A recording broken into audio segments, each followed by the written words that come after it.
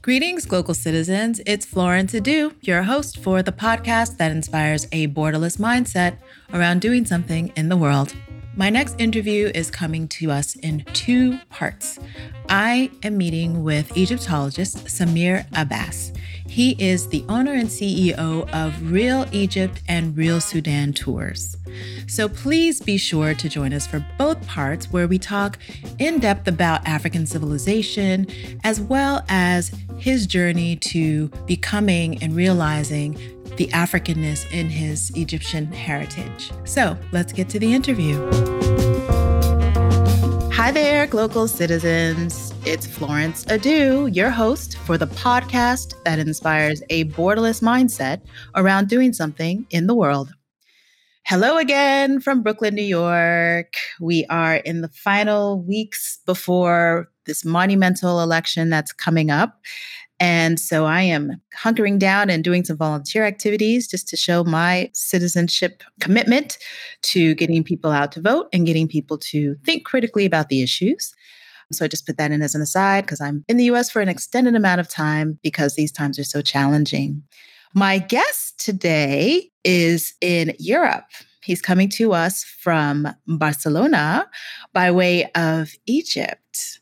His name is Samir Abbas. He is the owner and operator of Real Egypt and Real Sudan, which are based in Cairo and Khartoum. And this is a travel services company. So they do tours, they do lectures, they do a lot of servicing for universities, for schools across the region and abroad. And he is also an environmentalist, an Egyptologist, and he has been featured on more than 60 Nile TV programs. And Nile TV is the national broadcaster in Egypt. And he has been featured as the expert on ancient Nile Valley civilization. Samir, I love your resume and welcome to Global Citizens. Tell us more about you. Thank you. Tell us more about you and what inspires you. That will be a long story, but to cut the long story short. So you are talking to a Black person who was born in Egypt, in Alexandria, 47 years ago, a long time ago now, and a young boy, tall, slim, dark skin or black, in a community which is mostly of Mediterranean culture or Mediterranean blood. If you are familiar with Alexandria, Alexandria is a city in the north part of Africa, the northern part of Africa in Egypt, and it is overlooking the Mediterranean Sea. From a family origin which has come from the south of Egypt, which is near the border of Sudan. That's how I get my dark skin and my African genetics. And I grow up have no connection with Africa. Living in Egypt and Alexandria have no connection with Africa at all. Mm. If somebody like more than 20, 25 years ago will ask me about who I am, Arab, Middle Eastern, Egyptian, but the word Africa will not come to my mind at all. Interesting. It was a very interesting story, my transition, how I start looking at my African background. Even being born and grown up in Egypt, in Africa, which is, I haven't knew my African roots, I haven't knew my African backgrounds until I start excavating that or exploring that. I like that word, excavating. Yeah. So my first degree in agricultural engineering had nothing to do with what I'm doing now. And one of the very interesting facts, which is I'm not shy to tell to everybody, is in my schooling, the worst degrees I had is in English and history. Oh, and you have to use both of those on an everyday basis. So. Exactly. So, Arabic is my first language. English is my second language. Sure. And I was educated in a public school. And in public schooling in Egypt, in that time, so you will finish your high school and you cannot put two English words together. So it was really a big challenge. And there was the first thing happens to me, which is a culture shock. That's when I was chosen by the city hall in that time, that was over 27 or 25 years ago, to be one of the students to represent Alexandria in a big festival. Contains many people or many young people of my age at that time come from 27 different cities named after Alexander. So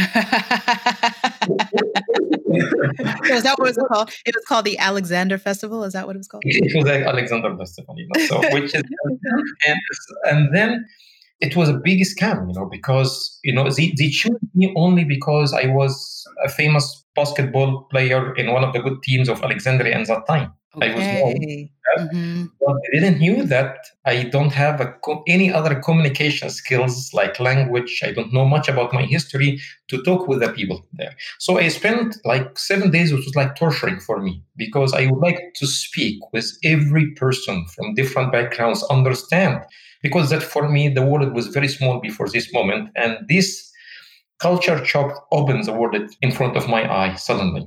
Mm-hmm. So I went back home in depression after 7 days. I have to find a way to go out of this bubble, especially that in the news and the TV. First of all, the organization-wise, it was not good at all. Not okay. At all. But in the news came out that it was the most and the best festival ever planned in the history of Egypt.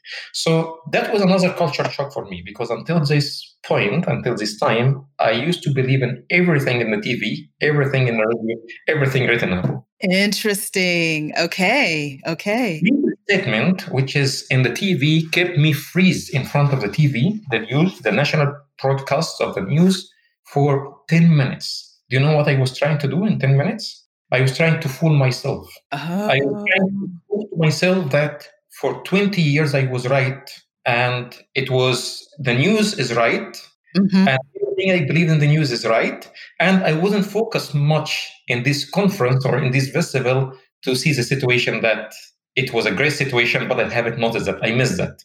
For 20 years, I was trying to fool myself, to convince myself all of my heritage for 20 years is not wasted. No, that was right. And the news is right. And what I've seen myself with my eyes and my ears is not the right. Interesting. Right. So, yeah, so that is a rude awakening. After 10 minutes, I almost slapped myself. That was really a wake-up call for me. Mm-hmm. So that was the turning time in my life.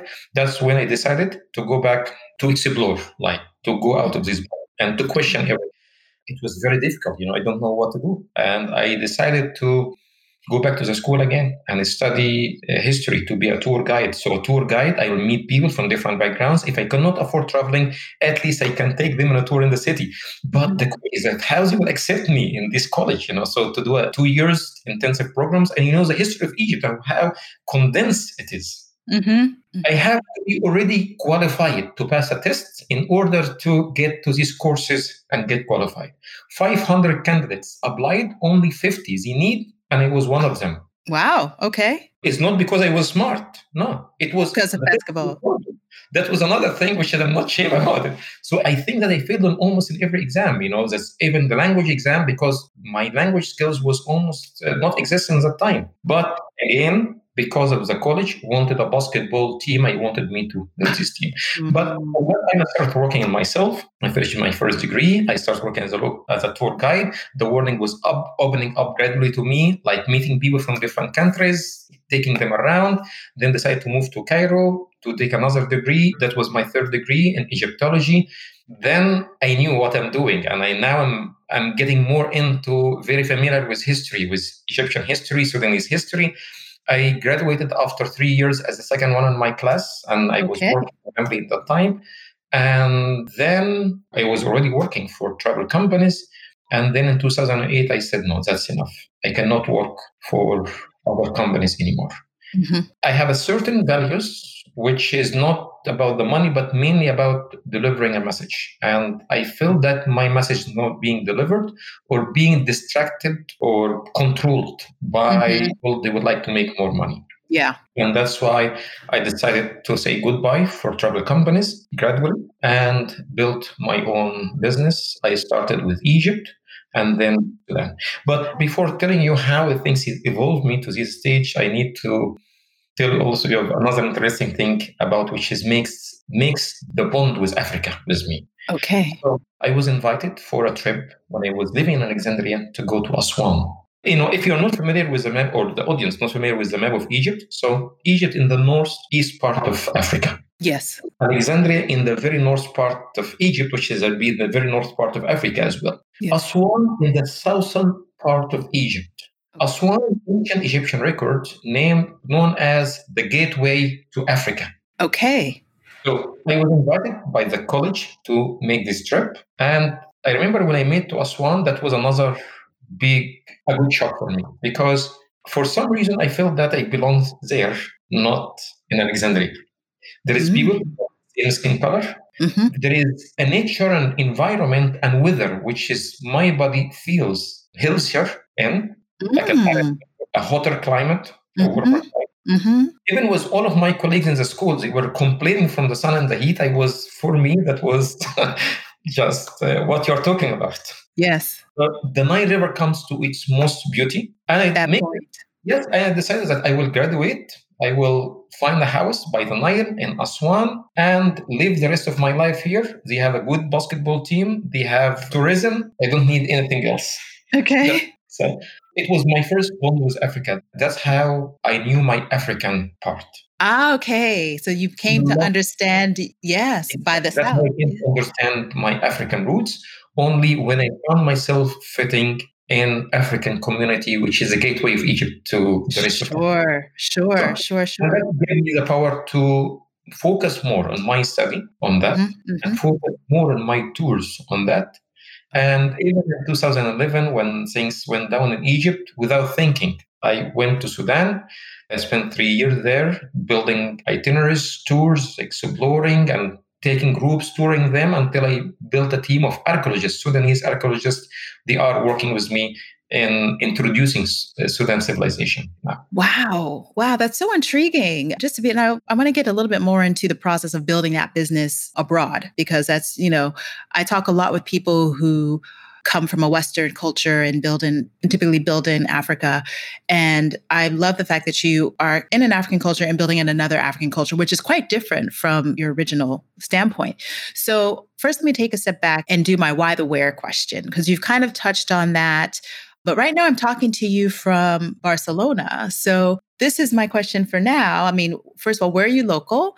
And then why the where? So how did you come to be living, working, and playing where you currently are? Okay, so first of all, I like so much the name of your show, which is Glocal Citizen. That was a new expression for me. I started searching and trying to find what that really. I found that this expression fits in me now. Yes, wonderful. So I grew up in Alexandria. I moved to Cairo. Then I moved to Khartoum in Sudan. And then also I explored Ethiopia and many other African countries, total number of European countries, total number of countries, which is over 25 countries, that they are increasing now. And the more I travel, the more I respect and the more I value more my African roots. So my story with Barcelona started only less than 3 months ago or 4 months ago. Okay. So I am a new here. Okay. And after I finished my degrees and became more focused on Nile Valley civilization, Egyptology, Kushite, Nubian, and Egyptian civilization as an African civilization, I figured out that it is a time to understand this African civilization in a broader scale. I'm doing a master in world history in Barcelona. Okay. That's why I decided to go to Barcelona. And I'm very happy actually, because the university, which is UPF University, is a very good university. And I'm not being upset with the classes so far. And that's also opening the doors wider for me to understand Africans' rules and African civilization rules in a broader perspective. Yeah, I get it. Now, you said UPF. What does that stand for? It's UPF. Let me check. Oh, it's a Spanish acronym. Okay. All right. So I'll get that from you and add it to the show notes. Something fabric, that. Okay. So we'll have that in the show notes. Okay, interesting. So just to spread your wings further and broader perspective, I get that. Okay, so taking another step in a different direction, I'm curious about how growing up, you mentioned that you never had a sense of your Africanness, but your mother, you mentioned, is from Sudan or has more of the African background. Your father has more of the Middle Eastern background. So how did they come together? The other way around. The other way around. Okay, so it's father, that is the African roots and the mother is the Middle Eastern roots. So how did they come together? How did they come together to find each other and create this Egyptologist we're speaking with now? That's a very common story which just happens in Egypt a lot. And it's still happening until today. Unfortunately, in the southern part of Egypt is not as well developed and receiving the proper attention like the north part of Egypt. Okay, so it's migration. Most of the governments, most of the wealth and the money in the north part. And after that, there was one of the biggest drama happened in the modern history with building the old dam in Aswan and the high dam to the south of Aswan, causing literally flooding houses and villages of over 100,000 Nubians.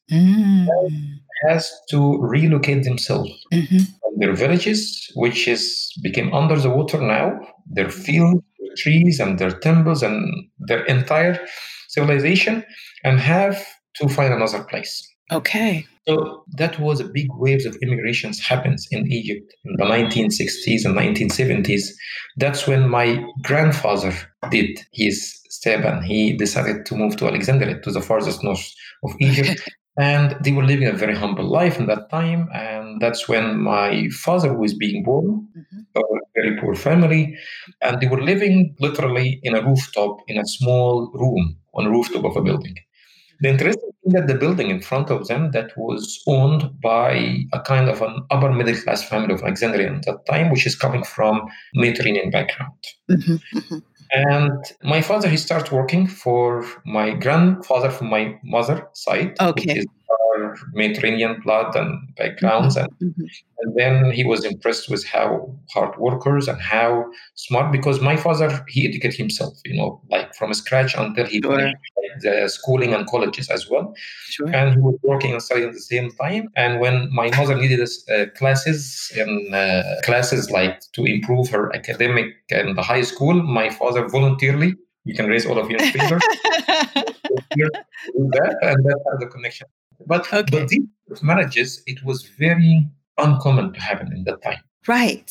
That's why I asked that question, because I know that there's similar to men, just the global South and many countries, we have the same thing. And I'm not surprised that Southern Egypt is less developed than Northern Egypt. And the closer you are to lighter skin, there are definitely more opportunities available, more infrastructure available, more of everything. So I see you're the classic migration story, opportunities for economic growth. So let me ask you this question, which is our Glocal Speak question. This is where I ask what you hear. So not necessarily where you are in Barcelona, but what I'm interested in you sharing a word or phrase or saying that is a meaningful part of your local experience and why or how you came to value it as Glocal Speak. So considering you've only been in Spain for a short time, maybe it's not something from Spain, but maybe it's something from your experience in Sudan or in Egypt or any other country that you've experienced. So can you rephrase your question again, just to make sure that... Yes. So the Glocal Speak is what you hear. So something that sticks with you that you've taken along your journey as a reminder or as something meaningful and in the way that people communicate from other places where you've been local. Okay, so something which is other words, like something to connect me while here with Africa, something which is I speak with when it comes with for being here to remind me and to connect me with Africa. That's like your question? Sure. Yes. Okay. So first of all, I have almost half of my time is still while here in Barcelona. Every day is consumed in conversations with people in Egypt and Sudan. Okay. So that's to keep up my business. It was, the good news that I managed to survive the COVID so far. Yes. Congratulations. Yeah. And we start receiving some requests, which is good enough to move things around and in the process of developing things as well. So here in Barcelona, I'm still new. I haven't explored that much. I'm still much into studies, the language study, the academic, and also like telework. But I know that there is a kind of a space here for people to express their views. Yes. Unlike the places where I came from. Right. Yeah. And I highly respect that, even which is a surprise thing for me, that there is some people complaining that they don't have enough space to express themselves, which is, I would like to invite them to go to some countries in Africa and see the difference. Exactly. And also, I traveled in different places in Spain, actually. This is not my first visit to Spain. I came here for a short visit in January. I found that there is a passion for the people here to learn about Africa and to learn about Egypt as well. And I found also that the word, just mentioning the word Africa, Egypt as part of Africa, makes people like there is a big gap in people knowledge about Africa, and there's a deep interest to learn about that. The big problem is the travel business is very much corrupted and controlled by mega companies, big corporations, which is selling very cheap. I'm not talking about cheap price, but cheap ideas. Yeah.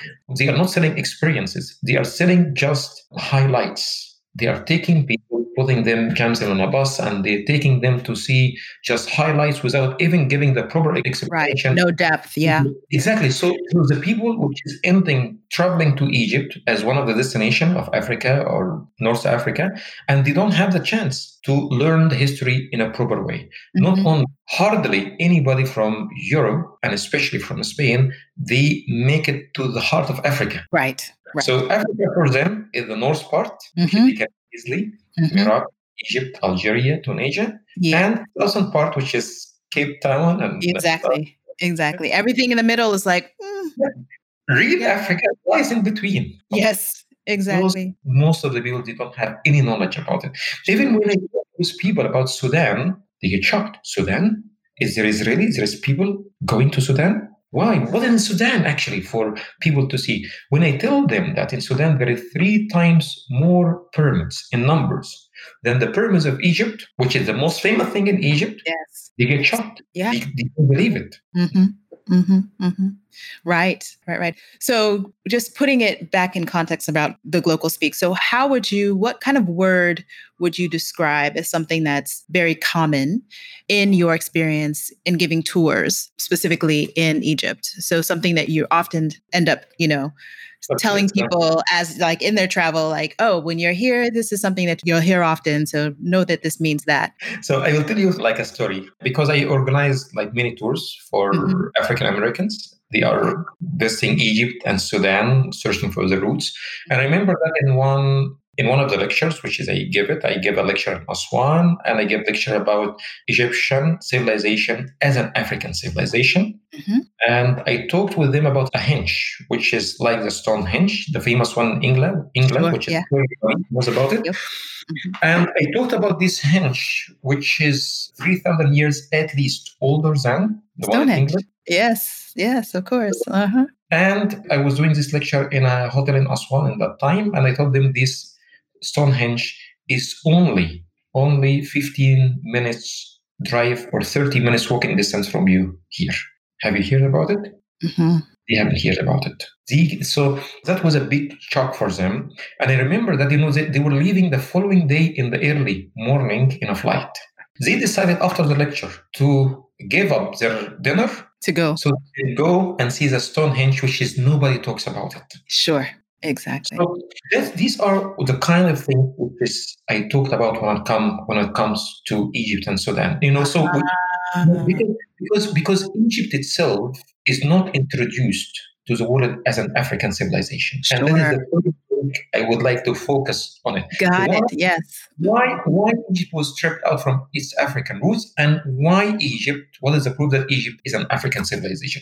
For a proof, there is like hundreds of proofs. Just being situated in Africa, that's one of the strongest proof itself. Actually, to say that it is not African, that's a very weird assumption, which does need to be sure.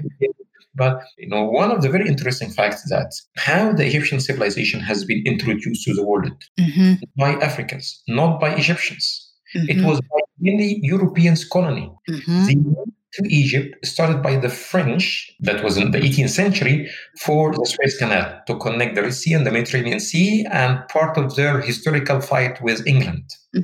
Yep. And that's why the England or the British England, they like jumped into Egypt after that. So when the French came to Egypt, they were surprised. They've seen things they haven't seen it before, and it was not known before. Mm-hmm. And when they've seen the pyramids, and when the British colony, when they've seen the pyramid, the Sphinx, and the temples, and that was the same time. That's when that was the peak of the slave trade. Right. And the main source of the slaves that was coming from Africa, young, hard workers, which is needed in another colony in Latin America. Aha. The sugar cane cultivations and tobacco plantations, and in the US as well, in the cotton plantations and tobacco plantations. Right. Because almost the half of the native population, like native Indians or native people there, has been died because of diseases, after the colony, and because of also some other problems in North America. So they needed the slave. Mm-hmm. And the biggest source for slaves, that was from Africa. Yes. And, to convince a person like you and me, but with a different skin color, that he can hire, or he cannot hire, he can buy, he can purchase a human being with arms and legs and eyes and nose like him, but the difference that is in different color, and treat them like an animal farms, that was a problem they have to deal with, and they have to convince the white people, which is they were in control in that time, that those people, they are not true human. They are half human, half beast. They might be looks like us, but they don't have the human soul. Or they are not fully evolved, a human being. They're still like a stage between the apes, monkey, and a human being. Mm-hmm. So, and there was hundreds of theories, and that was almost convinced everybody that in a state that Africans sometimes displayed in a zoo in Europe. Mm-hmm. Yeah. So think about in the middle of that, when pyramids in Egypt, which is built 4,500 years ago, nobody until now knew the sophistication knowledge, how it was built back in that time. Right. So that is completely turning their theories upside down. Because it doesn't make sense that people which is not evolved yet, and we are much more superior than them, 4,500 years before us, when we were still living in caves, they were very sophisticated and had that much knowledge and civilization to build this sophisticated civilization. Right. And that's why they decided in that time to strip Egypt from its African root. They cannot cover up the pyramids. They cannot cover up. So we have to create another theory. And this theory is not only started by the British colony, by the way, is as early as Herodotus. If you are Herodotus, Greek historian from the 5th century BC, he traveled to Egypt. And you know what is his first comments about the pyramids when he sees the pyramids? Because he think that Greek is the highest civilization of all this. Exactly, right. Once he seen these African pyramids standing in front of him, he said, "This pyramid is built by slaves." And he said also that it was all of his book about the pyramids, or in his guidebook, it's mainly about to demonize and to humble the pyramids of Africa. Yes, to make them meaningless. Mm-hmm. So he said that, so the King Khufu, the owner of the Great Pyramid, he was running out of money. And when his daughter realized that his father, he cannot finish his project, the daughter of the king herself decided to work in a brothel as a prostitute to raise funds for her father. And she was greeted by a bonus. By every man had a relation with her with a stone block. That's how she built her own pyramid. Wow. And people believed it. That's so deep, because it's more than just about, that these Africans couldn't do it. Is that this woman was a whore. So now we have the African woman as an eternal whore.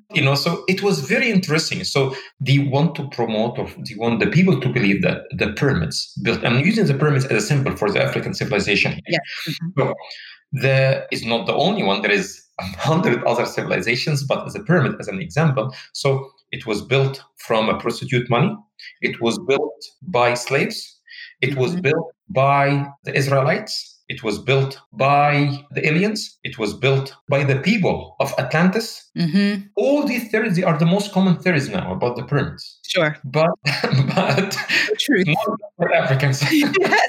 Yeah. No truth. The basic truth is just washed away. Yeah. So I get it. Yeah. I absolutely get it. So I love that your local speak is just spreading the gospel that Africans in Africa is more than what Europe and the West truly understand it to be. So there's so much more depth, which is the evolution of your company. So you mentioned, how you kind of eased your way into the travel business, but tell us more about your academics and how you came to be an expert in Egyptology beyond just your studies, but also in your experiences traveling around and how you got to really understand the history and use it to build your businesses. So I feel that my mind is like pulled into two parts. Mm-hmm. Business on one side Mm-hmm. and academic on one side. And Sure. normally those are not mixed. Normally It's are true. not mixed. It's true. And that's why myself I'm trying to solve this confusion like sooner or later. So having the business, for me, I'm not a businessman. So by the way, Real Egypt is number one on TripAdvisor, which is the most important travel site. Yes, exactly. Real Plan is number one on TripAdvisor too. And Real Egypt was on Lonely Planet, which is mentioned among like only one of 4 companies in Lonely Planets. And there is like 3,000 companies in Egypt. Yeah. But myself, I refuse to introduce myself as a businessman. Okay. So it's not about the money which drives me. It is the message I would like to deliver and the quality of what I would like to deliver. I enjoy the process. I enjoy talking to people. Until now, I hire and train people to do the administrative work, which is I know how to do it well, in order to give myself the time to communicate with people, to answer their emails and take them in tours as well. Yeah. And when I choose a degree to do, I didn't choose a business. Like my business advisor, he advised me I have to do a management degree. I said, no, that will shift me away completely from, I choose another degree in history. So, okay. And it was not easy, to be honest. It was not easy, like time-wise. But on the other hand, it was not complicated because I was not focused on the business and the money. I was focused more on the value I can give it. Sure. One of the things I tried that I don't put any money for marketing at all. Okay. So word of mouth is everything. I take people around. I have over 100 person now in my team. They are in Egypt, in Sudan, in Ethiopia. And I choose them very well, which is to have the same background and the same mentality, the same concept. Sure. To treat people as guests. To believe that in their role is not to lead a tour, but to deliver a message and to help people understand. And that's how I grow. And that's how I managed to mix both of them together. Okay. So take us on one of your most popular tours. What does the tour entail? Okay. So there is one tour which is I put Egypt and Sudan together. Okay. And that is one of my favorite tours. I start from Cairo, which is the main airport. People come to the airport. And I take them not to Giza Pyramid. It was a great pyramid first. I take them to Saqqara Pyramid. I take them to Maydoun Pyramid. I take them to the Bent Pyramid in Dashur. Then the following day, I take them to Giza Pyramid. Why? When you bring people from a European backgrounds, from Western backgrounds, and which is their civilization, which is the oldest one of them is like 2,000 years old. When you put them in front of a very sophisticated, one of the greatest, biggest building on earth, 4,500 years ago, they cannot understand it. Their mind, we fail to understand the concept that could be a human being built it back in that time. And that's why I take them in transition. I show them the first pyramid built by the African Egyptians. I show them many of the trials and errors, which is made by the Egyptians in that time, which is among them the collapsed pyramids in Maydoun. And the bent pyramid, when they screw up halfway and they couldn't finish the pyramid right and became like an bent looking. And I tell them the history of 200 years of suffering and learning until they managed to build a great pyramid. Right. Then I fly them to Luxor. Okay. And I show them more into, because we are getting to the south, more deep into Africa now. Yes. I show them the Valley of the Kings, the big temples, Karnak and Luxor, and I take them to tombs, which is showing the ancient Egyptian, how they looks like, not only kings, also individuals with their body style, slim body, a dark skin, black, brown, ridged skin, with the features, which is very much like what is the Africans looks like today. And I tell them that was the ancient Egyptians. The people you are seeing today, in Cairo and Alexandria, in north of Egypt, they are like, on North Africa, they are a melting pot. Right. All immigration, yeah. Then I put them in a boat. I choose not the big engine cruise boat, like a smaller version called the Dahabeya, which is with sail. and I make them sailing the Nile River, exactly like the ancient Egyptian did, in cabins, with meals and with toilets and showers and everything, but putting them in a sailboat and not only stopping on archaeological sites like the big cruise. No, we stop in villages and go and see people, how they live, how the African culture is still in everyday life. Sure. And then arriving in Aswan, which is the highest African experience in Egypt, taking them to see the Stonehenge, make them feeling proud, showing them how 3,000 years before the English one, we have the same technology. Yeah. Is it called Stonehenge in Egypt as well? We call that Nabta Playa henge. Nabta Playa henge. And there, because this henge is nearly 2,000 years or 3,000 years prior to the pyramids, which is you're talking about 7,000 years ago. Yeah. And which means that the pyramids was like a peak. It wasn't a start. It was a peak. The civilization already started in Africa 2,000 years before. Right. 7,000 years, actually starting only from the henge, the Nabta Playa. And before, to reach the henge, we have another 3,000 years of unrecorded civilization. So we are talking about 10,000 years of civilization. Then from Aswan to Abu Simbel, crossing the border to Sudan and hugging the Nile River and traveling on roads, on off-roads along the Nile River, deeper in Africa, and see gradually how the African effects is getting higher and how nations merge and influence each other, and they grow with each other back in that time, influencing both sides until we make it to Khartoum and then the National Museum. We stop at Marawi site, for example. In Marawi, it's the biggest pyramid field ever in the whole world. 100 pyramids in one field in Marawi. That is in Sudan. I take them through Abu Simbel in the southern part of Egypt by the border, and also in Karima, with Jabal Barkan in Sudan. Both dedicated for gods in ancient Egypt. They were known as God Amun. And both considered a brainwashing machine. I call them a brainwashing machine of how civilizations back in that time, African civilizations, they were clashing and trying to influence each other. Yes, exactly. So to put it in context, was Sudan, the Sudan that you're taking on the tour, was that Sudan or Nubia, or was it Egypt? That was a very good question. So you threw up like Sudan, Egypt, and Nubia. So first of all, we need to explain to our audience, what is Nubia? So Nubia means, as the word means gold. It was named in that name by the Romans and by the ancient Egyptians, even before that, by the ancient Egyptians, because that was a source of gold. Got it. So there is a plenty of resources of Africa that's became one of the biggest, I will say setbacks, but one of the biggest enemies of Africa itself. Yes. So Nubia lies between south of modern Egypt today, which is in Aswan, until north of Khartoum today. Okay. And this area known as the Nubian lands, which is people have different culture, different traditions.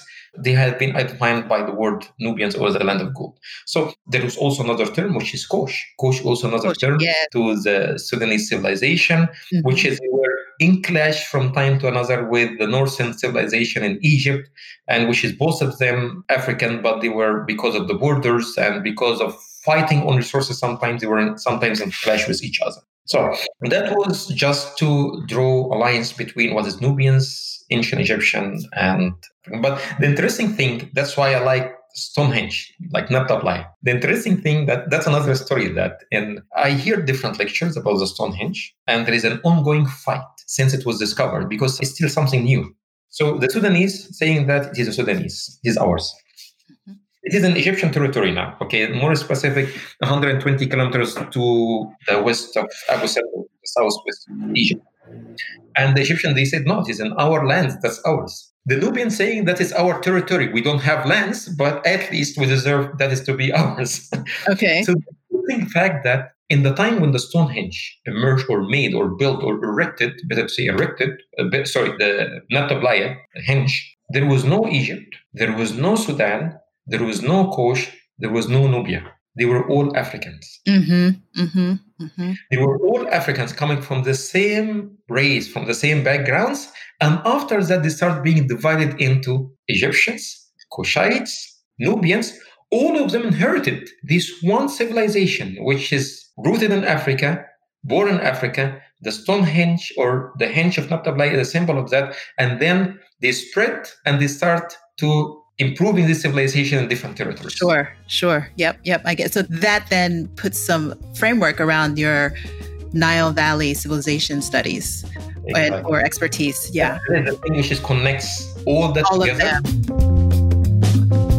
Thanks for joining us this week for Global Citizens. Please do join us for part 2 of my conversation with Samir Abbas next week. As always, you can find us at globalcitizenspod.com, Apple Podcasts, Google Podcasts, Amazon Podcasts, wherever you find podcasts, you can find us. So please do join. There are great show notes for this episode, so please do check us out on the website and also wherever you find your podcast. Subscribe, share, drop us a line. Just let us know you're out there. Thanks again for joining. Bye for now.